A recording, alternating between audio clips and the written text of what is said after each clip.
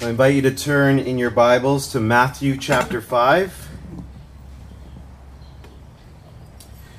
Matthew chapter 5, we're going to be looking at the last example that Jesus gives us in relation to this righteousness, in relation to Torah or the law. So Matthew chapter 5, I'm in the book of Mark right now. Matthew 5, starting in verse 43.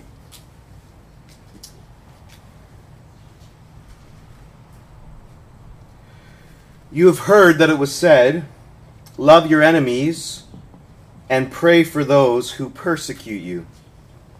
But I say to you, I am totally on the wrong verse there.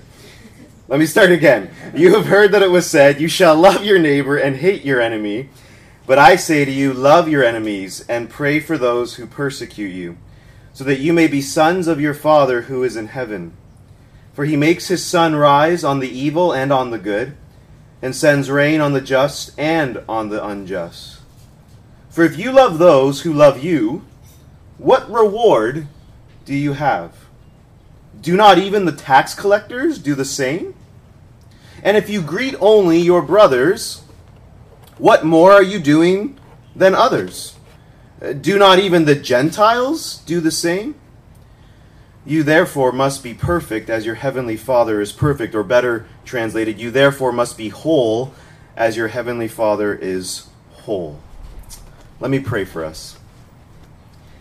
Father, as we look to your word now, we truly ask that by your Spirit you would illumine our minds, speak to our hearts, and allow the truths that are here to penetrate us in such a way that we would walk in them, that it would become a part of who we are, and that we would look to our Savior Jesus, who is the greatest example of this truth itself.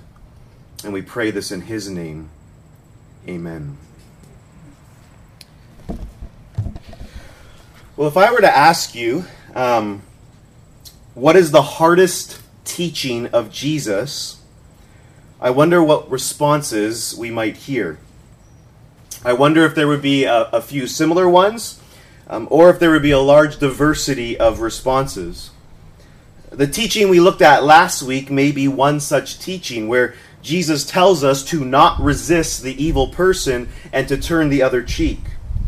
Or it may be Jesus telling us to pluck out our eye and cut off our hand, than to lust after another person and commit adultery in our heart. Or maybe it's the famous words, take up your cross and follow me. For anyone who would lose his life, for my sake and the Gospels will save it, but whoever would save his life will lose it. There are many hard teachings of Jesus that at first glance actually don't sit well with us. In fact, when people suggest that people become Christians or are Christians because they are looking for comfort and ease, they literally have no idea what they're talking about. And they most definitely have never read the Sermon on the Mount. You will not find a single teaching as ethically demanding as the teachings of Jesus in the Sermon on the Mount. It is the only place in any document where there is a call for us to love our enemies. You see, the teachings of Jesus can be hard and even painful. And here's why. Because love can be painful. There are a lot of hard teachings by Jesus, but objectively speaking, there is no harder teaching than the one Jesus calls us to here in Matthew 5, 43 to 47. Love your enemies and pray for those who persecute you or abuse you. This is, objectively speaking, as Pennington says, the culminating ethical command given to us from Jesus. See, it's not a coincidence that as Jesus unpacks for us this greater righteousness than that of the Pharisees, which he calls his followers to, that here in chapter 5, he finishes with the theme of love. But not just any general kind of love, specifically love for one's enemies. Love is central to all of Christianity's moral teaching and vision, and especially love for enemies, because the greatest example we have of love is Jesus laying down his life for his enemies. And so this morning we're going to dig deep, Lord willing, into what Jesus means when he calls us to love our enemies and to pray for our enemies. And just as the other sermons, we're going to follow the same structure that's within each example that Jesus provides. So you have the Torah statement, right, where Jesus says, "You have heard that it was said."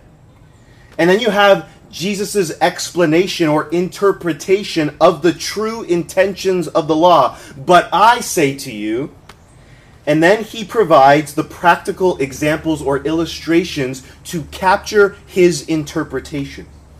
And so the first thing we see here is the Torah statement. Now, here, it is a little different than the others, which we'll see. Look at verse 43. "You have heard that it was said," here's the Torah statement, "You shall love your neighbor and hate your enemy." Now, there are two parts to this statement. Love your neighbor and hate your enemy. Now, the first part is found in the Old Testament, specifically in Leviticus 19:18. But the second part, "and hate your enemy," is nowhere to be found in the Old Testament. So what's going on here? Well, most likely, hate your enemy was, according to Pennington, derived from putting together a number of other biblical texts and ideas.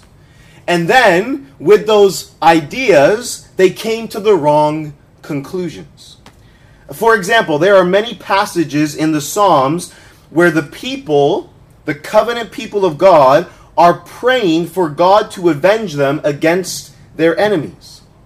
Also, in Deuteronomy 7, God warned Israel not to allow their enemies to remain in the land, for if they did, they would become a snare to the people of Israel. And that's why you have the conquest in Joshua. And this probably led the scribes and the Pharisees to the conclusion that they were justified in hating their enemies. But their conclusion was wrong. In fact, the Old Testament did give instruction on how one as an individual was to relate to his or her enemy. So for example, in Exodus 23, 4-5, we read this: "If you meet your enemy's ox or his donkey going astray, you shall bring it back to him. If you see the donkey of one who hates you lying down under its burden, you shall refrain from leaving him with it, you shall rescue it with him." So there's clear instruction in the Old Testament of how you are to relate to your enemy. Proverbs 24, 17-18 says this: "Do not rejoice when your enemy falls, and let not your heart be glad when he stumbles." I remember the day when the U.S. finally was able to get Osama bin Laden. And in one sense, there's a sense of joy that justice has been done. But I remember all the Americans lining up in front of the White House cheering and rejoicing. I remember we were watching on the news, and my dad immediately quoted Proverbs 24, 17-18. "Do not rejoice when your enemy falls, and let not your heart be glad when he stumbles." Not only that, when the Apostle Paul in Romans 12 exhorts us to not take vengeance, he quotes from Proverbs 25, 21-22. "If your enemy is hungry, what should you do? Give him bread to eat. And if he is thirsty, give him water to drink. For you will heap burning coals on his head, and the Lord will reward you." Remember, I've made this point over and over again. Jesus is not out to contradict or undermine the Old Testament. It's not as though God was okay with an Israelite hating his enemy, and then Jesus shows up and says, that's no longer okay. You You see, what Jesus is doing here, is he's correcting a wrong interpretation that seemed to creep into the DNA of the Jewish people, which was taught and promoted by the scribes and the Pharisees. Or as Spurgeon said, the words, "and hate your enemy," were a parasitical growth upon God's law. See, this thinking, just to love your neighbor and hate your enemies, justified the Pharisees in hating the Gentiles and especially their Roman oppressors. And Jesus here is going to challenge such a notion. Now, Jesus does want to make clear that we are called to love our neighbors. That is very clear. That's Old Testament and New Testament. But what Jesus wants to point out is that sometimes our neighbors are our enemies. As G.K. Chesterton once said, the Bible tells us to love our neighbors and also to love our enemies, probably because generally they are the same people. And so after Jesus gives the Torah statement, he then provides his own explanation or interpretation of the law. And you see that in verse 44. Verse 43, you have heard that it was said, you shall love your neighbor and hate your enemy. But I say to you, love your enemies and pray for those who persecute you, so that you may be sons of your Father who is in heaven. For he makes his sun rise on the evil and on the good, and sends rain on the just and on the unjust. Love your enemies and pray for those who persecute you. And here, once again, Jesus is getting to the heart. He's asking us to examine our hearts to see what the disposition of our hearts are towards our own enemies. Do we actually love them? Or do our hearts reveal hatred toward our enemies? Or do we simply tolerate our enemies? You see, it's not a coincidence that this teaching follows right after the instruction to not resist the evil person and to turn the other cheek. See, do not resist an evil person is a negative command. It's a call to not take vengeance against the person who has wronged you. But to love your enemies is a positive command, which is actually far more difficult. You see, it's possible to turn the other cheek, to not seek vengeance, yet the disposition of your heart could still be one of hatred for the person who has wronged you. But now here, Jesus takes it to another level. It's not enough to simply have restraint against your enemy. You must love your enemy. As Augustine said, many have learned how to offer the other cheek, but do not know how to love him by whom they were struck. That's a whole other ballgame. Now we need to ask, what does it actually mean to love? What does it actually mean to love our enemies? Well, the biblical understanding of love definitely involves affection, but it can't be reduced to that. It's more than affections, but it's really the idea of seeking the good or the well-being of the other, but it flows from affections. You love someone, and therefore you seek their well-being, their good. I actually think Luke's account of the Sermon on the Mount makes this more explicit. In Luke 6:27-28, we read this. This is Jesus' words, "But I say to you who hear, love your enemies, do good to those who hate you, bless those who curse you, pray for those who abuse you." So to love one's enemy, at its core, is to desire their good and to seek their good. To desire their good and to seek their good. Now, can you see why this teaching is the hardest of all of Jesus' teachings? Which of us desire the good of our enemies? We're not naturally inclined to do this whatsoever. You see, Jesus isn't simply calling us to tolerate our enemies. He's calling us to desire their actual good. That when they curse us, we don't simply restrain ourselves from cursing them back, but we go further. We seek to bless them. As John Stott says, if they call down disaster and catastrophe upon our heads, expressing in words their wish for our downfall, we must retaliate. We must retaliate by calling down heaven's blessing upon them, declaring in words that we wish them nothing but good. This is why Dostoevsky once said, "Love in action is more terrible than love in dreams." Love in action is more terrible than love in dreams because true love done in action can be terrible. It's costly and painful at times. It's not comfortable. It doesn't make you feel good inside. It can be terrible. And that's not true simply when it comes to our enemies. That can be true in relations to those who are not our enemies. Loving a wayward child, caring for your mother in her elderly age, loving your spouse when there's unresolved conflict. Love can be painful even when it's directed towards those we tend to love naturally. But now, also to our enemies? That will require a sacrifice and a servanthood like no other, like that of Jesus. Now notice that Jesus also adds that we are to pray for those who persecute us. To pray for those. If you take some time to contemplate those words, you'll discover just how radical and how hard that statement is. Prayer is hard and difficult even when you're praying for those you naturally love and care about.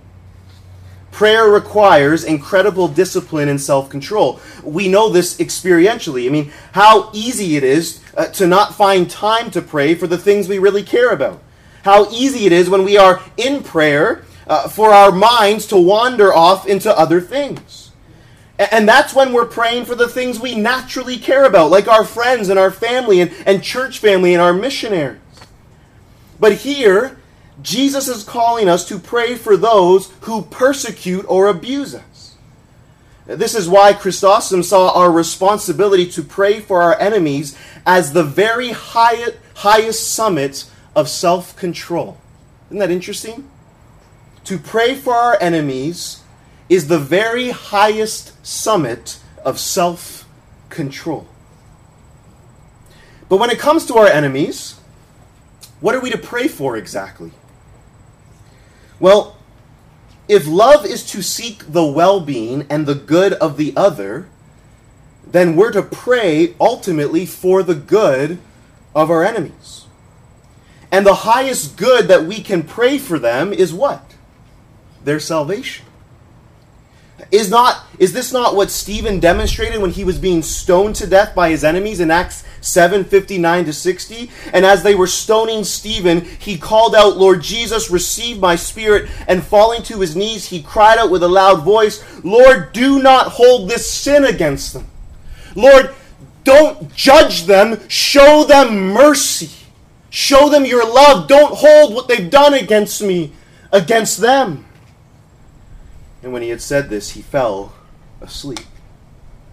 See, I think our hearts are often the opposite of what we see here with Stephen. I think most of the time we do in fact want God to hold our enemy's sin against them. We want justice. Now, before we go any further in the passage, I think it's an important question to ask. Who is your enemy? Who is your personal enemy? Now, as followers of Jesus, we can say that anyone who stands in opposition and hostility towards Christ's people is an enemy. But as individuals, we also have personal enemies. It could be a specific ethnicity. Maybe your ethnicity or culture has suffered greatly at the hands of another culture or ethnicity. It could be a family member or a former friend who betrayed you. It could be those on the opposing side of the political spectrum. It could be a specific politician. Who is your enemy that Jesus is calling you to love?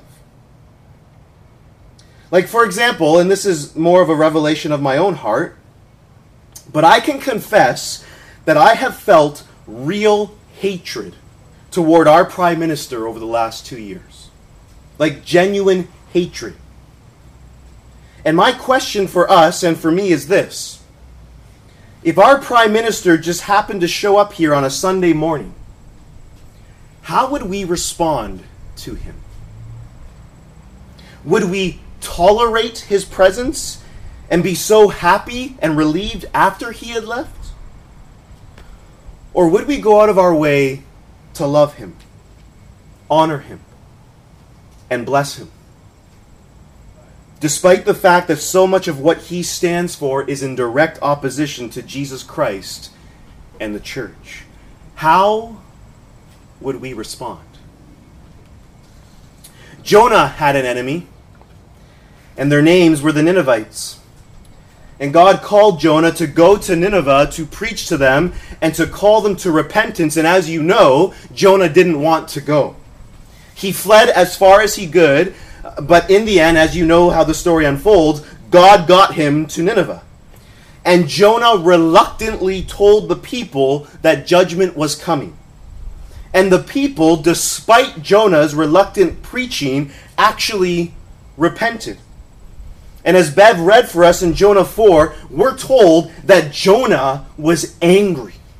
He was angry at the fact that the people of Nineveh repented. As Jonah 4, 1-4 says, it displeased Jonah exceedingly, and he was angry.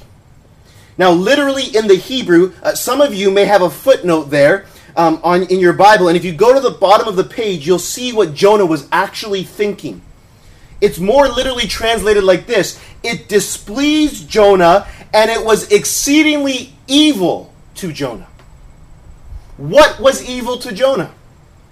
God showing love and mercy to the Ninevites was evil to Jonah because of what the Ninevites had done to his own people, Israel. They were the Assyrians.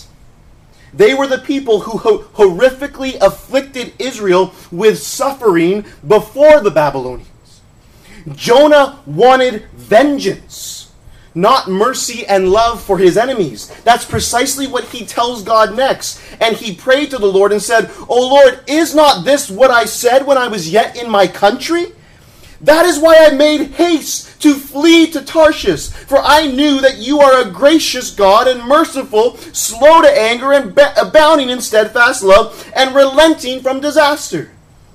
That is, I know, God, that if I go to Nineveh and preach repentance and the people repent, you're going to show them mercy and love. And I don't want that.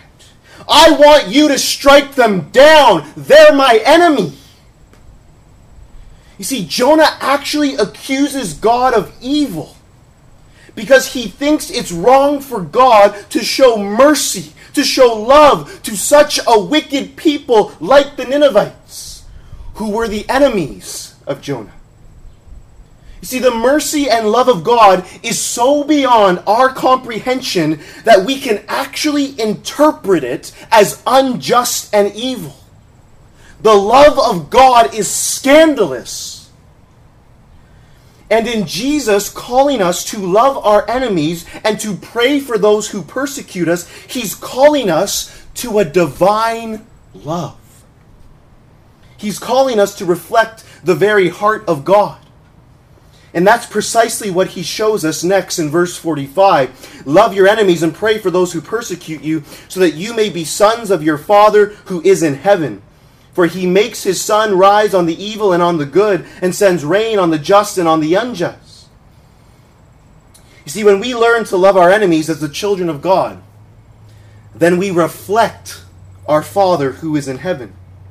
We reveal that we are sons and daughters of our Heavenly Father because we reflect him in the ways in which we respond to and love our enemies. As John Stott says, we can demonstrate whose sons or daughters we are only when we exhibit the family likeness, only when we love with an all-embracing love like his. Now, you may not see Inez and think, well, that's definitely Peter's little girl. She doesn't look a whole lot like me. But you would think that's definitely Gracie's little girl. By her familial relation to Gracie, she reflects in some capacity Gracie. Now, if you were to spend time with Inez, you might start to see certain things about her that are like her dad, all her great qualities. And it's the same for God's sons and daughters. If we don't remotely reflect our Heavenly Father in any fashion, I don't think we can claim Him to be our Father. None of us, of course, reflect Him perfectly. Only Jesus alone does that. But there needs to be some kind of reflection. Now, in Jesus calling us to love our enemies and to reflect our Heavenly Father, He illustrates the love that our Heavenly Father has toward His enemies by showing that God allows His sun to rise on the evil and on the good and sends rain on the just and the unjust. As Jesus said, for He makes His sun rise. I love that.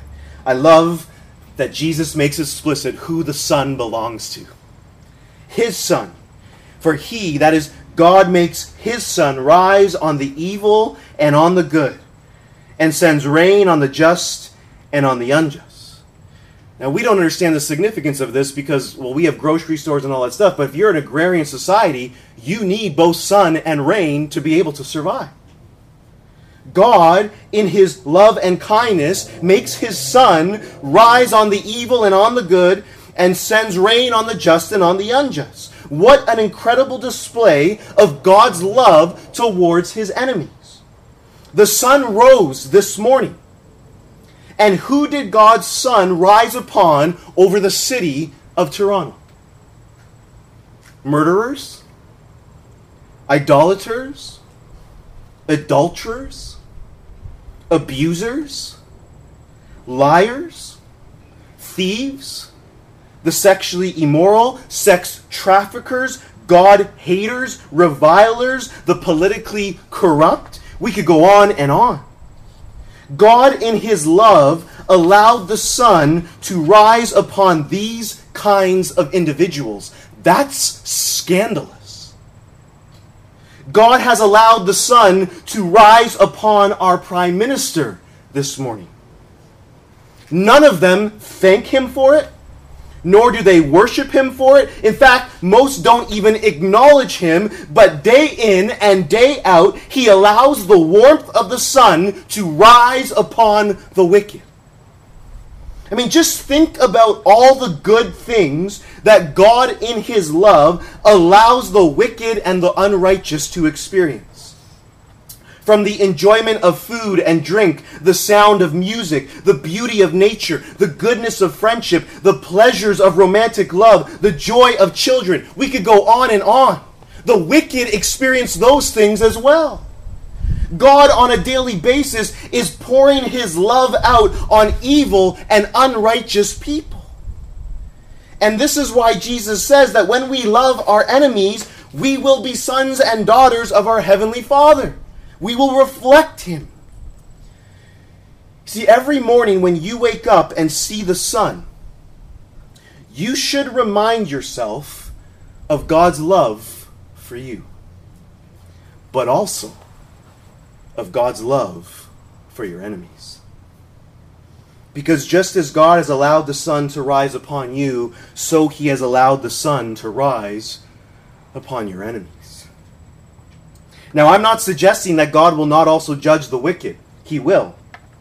But remember, God desires for the unrighteous and the wicked to come to Him, to find the forgiveness of sins and everlasting life. As Ezekiel 33:11 tells us, this is God speaking, "Say to them, as I live, declares the Lord, I have no pleasure in the death of the wicked, but that the wicked turn from his way and live. Turn back from your evil ways, for why will you die?" Remember, God's kindness is meant to lead us to repentance. See, every time the sun rises, it's a call. It's God proclaiming to the world. It's a call to the wicked to repent and to come to Him, the God of boundless love. See, this is the God we're called to reflect. This is the righteousness that Jesus calls his disciples to live according to.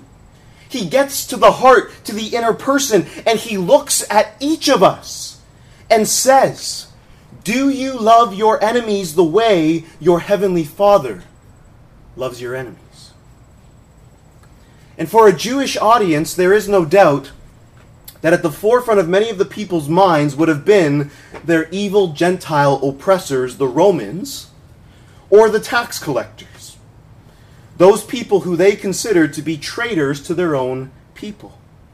Which is probably why the next thing Jesus does is provide two simple illustrations with reference to both the Gentiles and also tax collectors. But I want to make sure you see this, okay? He's contrasting God's love with that of the Pharisees and the scribes. Now, God's love is shown to his enemies, and he never receives anything in return. Whereas the Pharisees only feel obligated to love their neighbors because in loving their neighbors and in loving those who greet them, they receive something in return.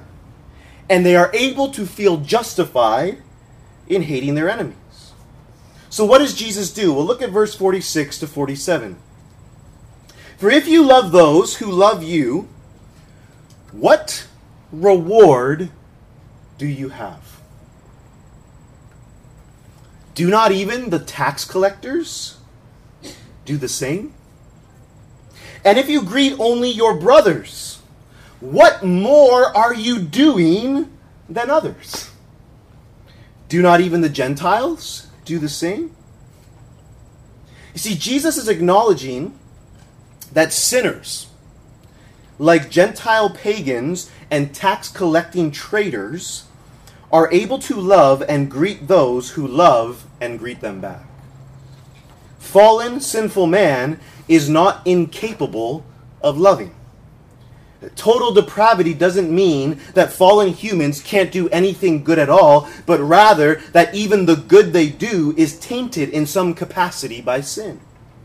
Unredeemed sinners can still love to a certain capacity. But all human love, as Stott says, is contaminated to some degree by the impurities of self-interest. But the call to love our enemies is a call in which there is no self-interest. And so Jesus says, if you love those who love you, okay, if you do that, tap yourself on the shoulder, then you're on par with the tax collectors. And if you greet only those who greet you, then you're on par with the pagan Gentiles. And that's why the two piercing questions confront each of us. What reward do you have if you love like a tax collector? What more are you doing if you greet those who want to greet you just like the Gentiles do? It's almost like Jesus is saying, whoop-de-doo. Even the worst of sinners are capable of loving in that way. I have no doubt that Adolf Hitler loved his children. See, this is a major turn of events, especially for the Pharisees and the scribes. Remember, they believed the Gentiles and tax collectors were the worst of sinners. But in Jesus comparing their love to that of the Gentiles and tax collectors, he was ultimately declaring that the scribes and the Pharisees have a righteousness on par with those they deem to be the most wicked. Really, what he was saying is, you Pharisees and scribes are actually the tax collectors and the Gentiles. Which would have been very offensive. But what about us? Is our love merely a human love, like the love that pagans and tax collectors show? Or is our love a divine love, like that of our Heavenly Father? I think Alfred Plummer summarizes it so well when he says, to return evil for good is devilish. If someone does you good and you return them with evil, that's like devilish. That's like being like the devil. To return good for good is human. You return good for good, you're a human. To return good for evil is divine. To return good for evil is divine. And this is why there is no higher apex of virtue than this command. This is the call of our Savior, to love with a divine love, to love not only the lovable, but the unlovable. And here is the apex of this righteousness that Jesus calls his followers to, that is greater than the righteousness of the scribes and the Pharisees. And remember this. Jesus provides the example of God's love for his enemies with the rising of the sun and the giving of the rain. The love of God revealed through the creation. But this isn't even the greatest display of God's love for his enemies. We know this. Jesus and his death on the cross for his enemies, that is the apex of divine love. As Paul says in Romans 5:6-10, "For while we were still weak, at the right time, Christ died for the ungodly. For one will scarcely die for a righteous person. Though perhaps for a good person one would dare even to die." You might have the courage to die for a good person. But God shows his love for us in that while we were still sinners, or you could say enemies, Christ died for us. "Since therefore we have now been justified by his blood, much more shall we be saved by him from the wrath of God. For if while we were enemies, we were reconciled to God by the death of his Son, much more now that we are reconciled, shall we be saved by his life?"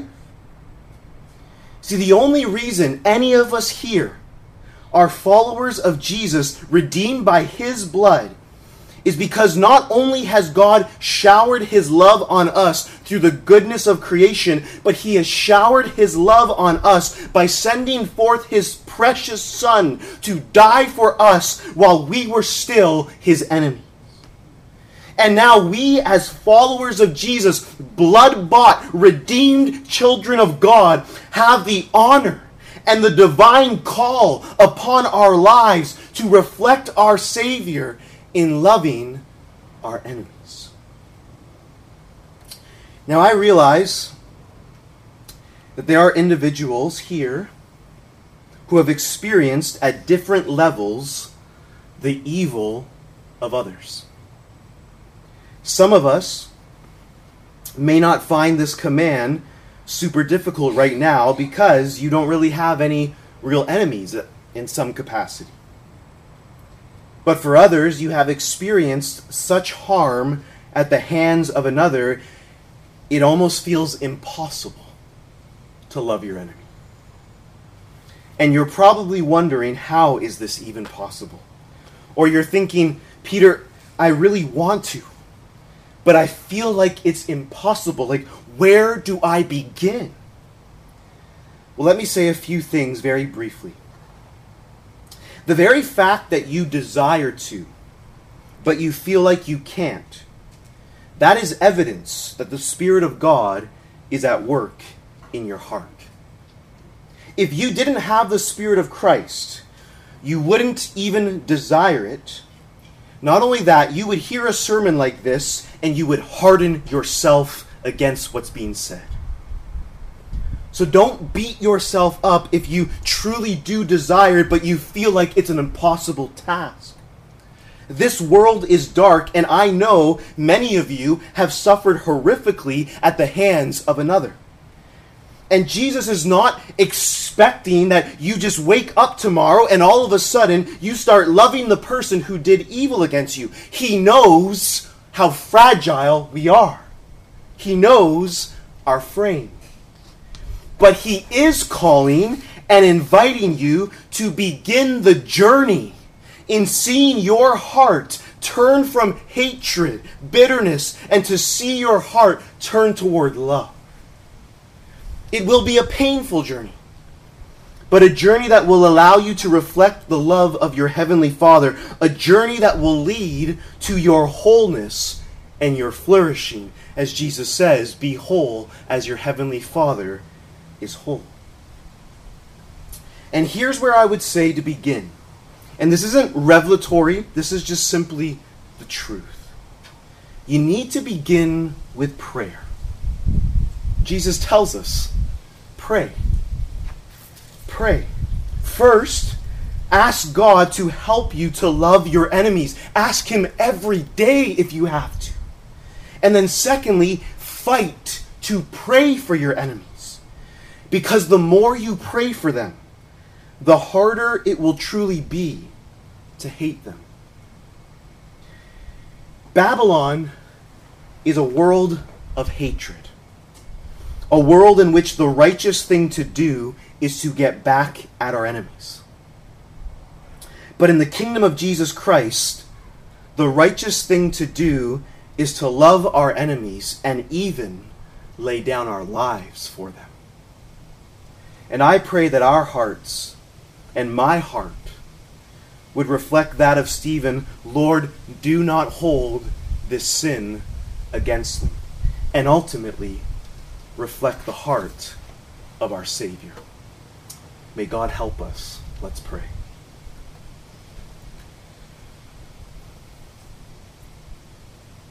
Father, we thank you that though we once hated you and were in rebellion against you, that we once saw you as an enemy, you in your mercy and love came to us and showered us and overwhelmed us in your love through your precious Son, the Lord Jesus. And I pray, God, that you would give us that same heart for our own enemies. That you would give us a heart to seek their good, to bless them when they curse, and to pray for them when they persecute us. And I pray for those who may be here this morning who are hurting and struggling because they have been hurt by someone severely. I ask that you would come and comfort them, and by your grace you would help them to begin this journey of healing and restoration where they could truly look upon their enemy and have a heart full of love and pity towards them. Help us in this, Lord, we pray. In Christ's name, amen.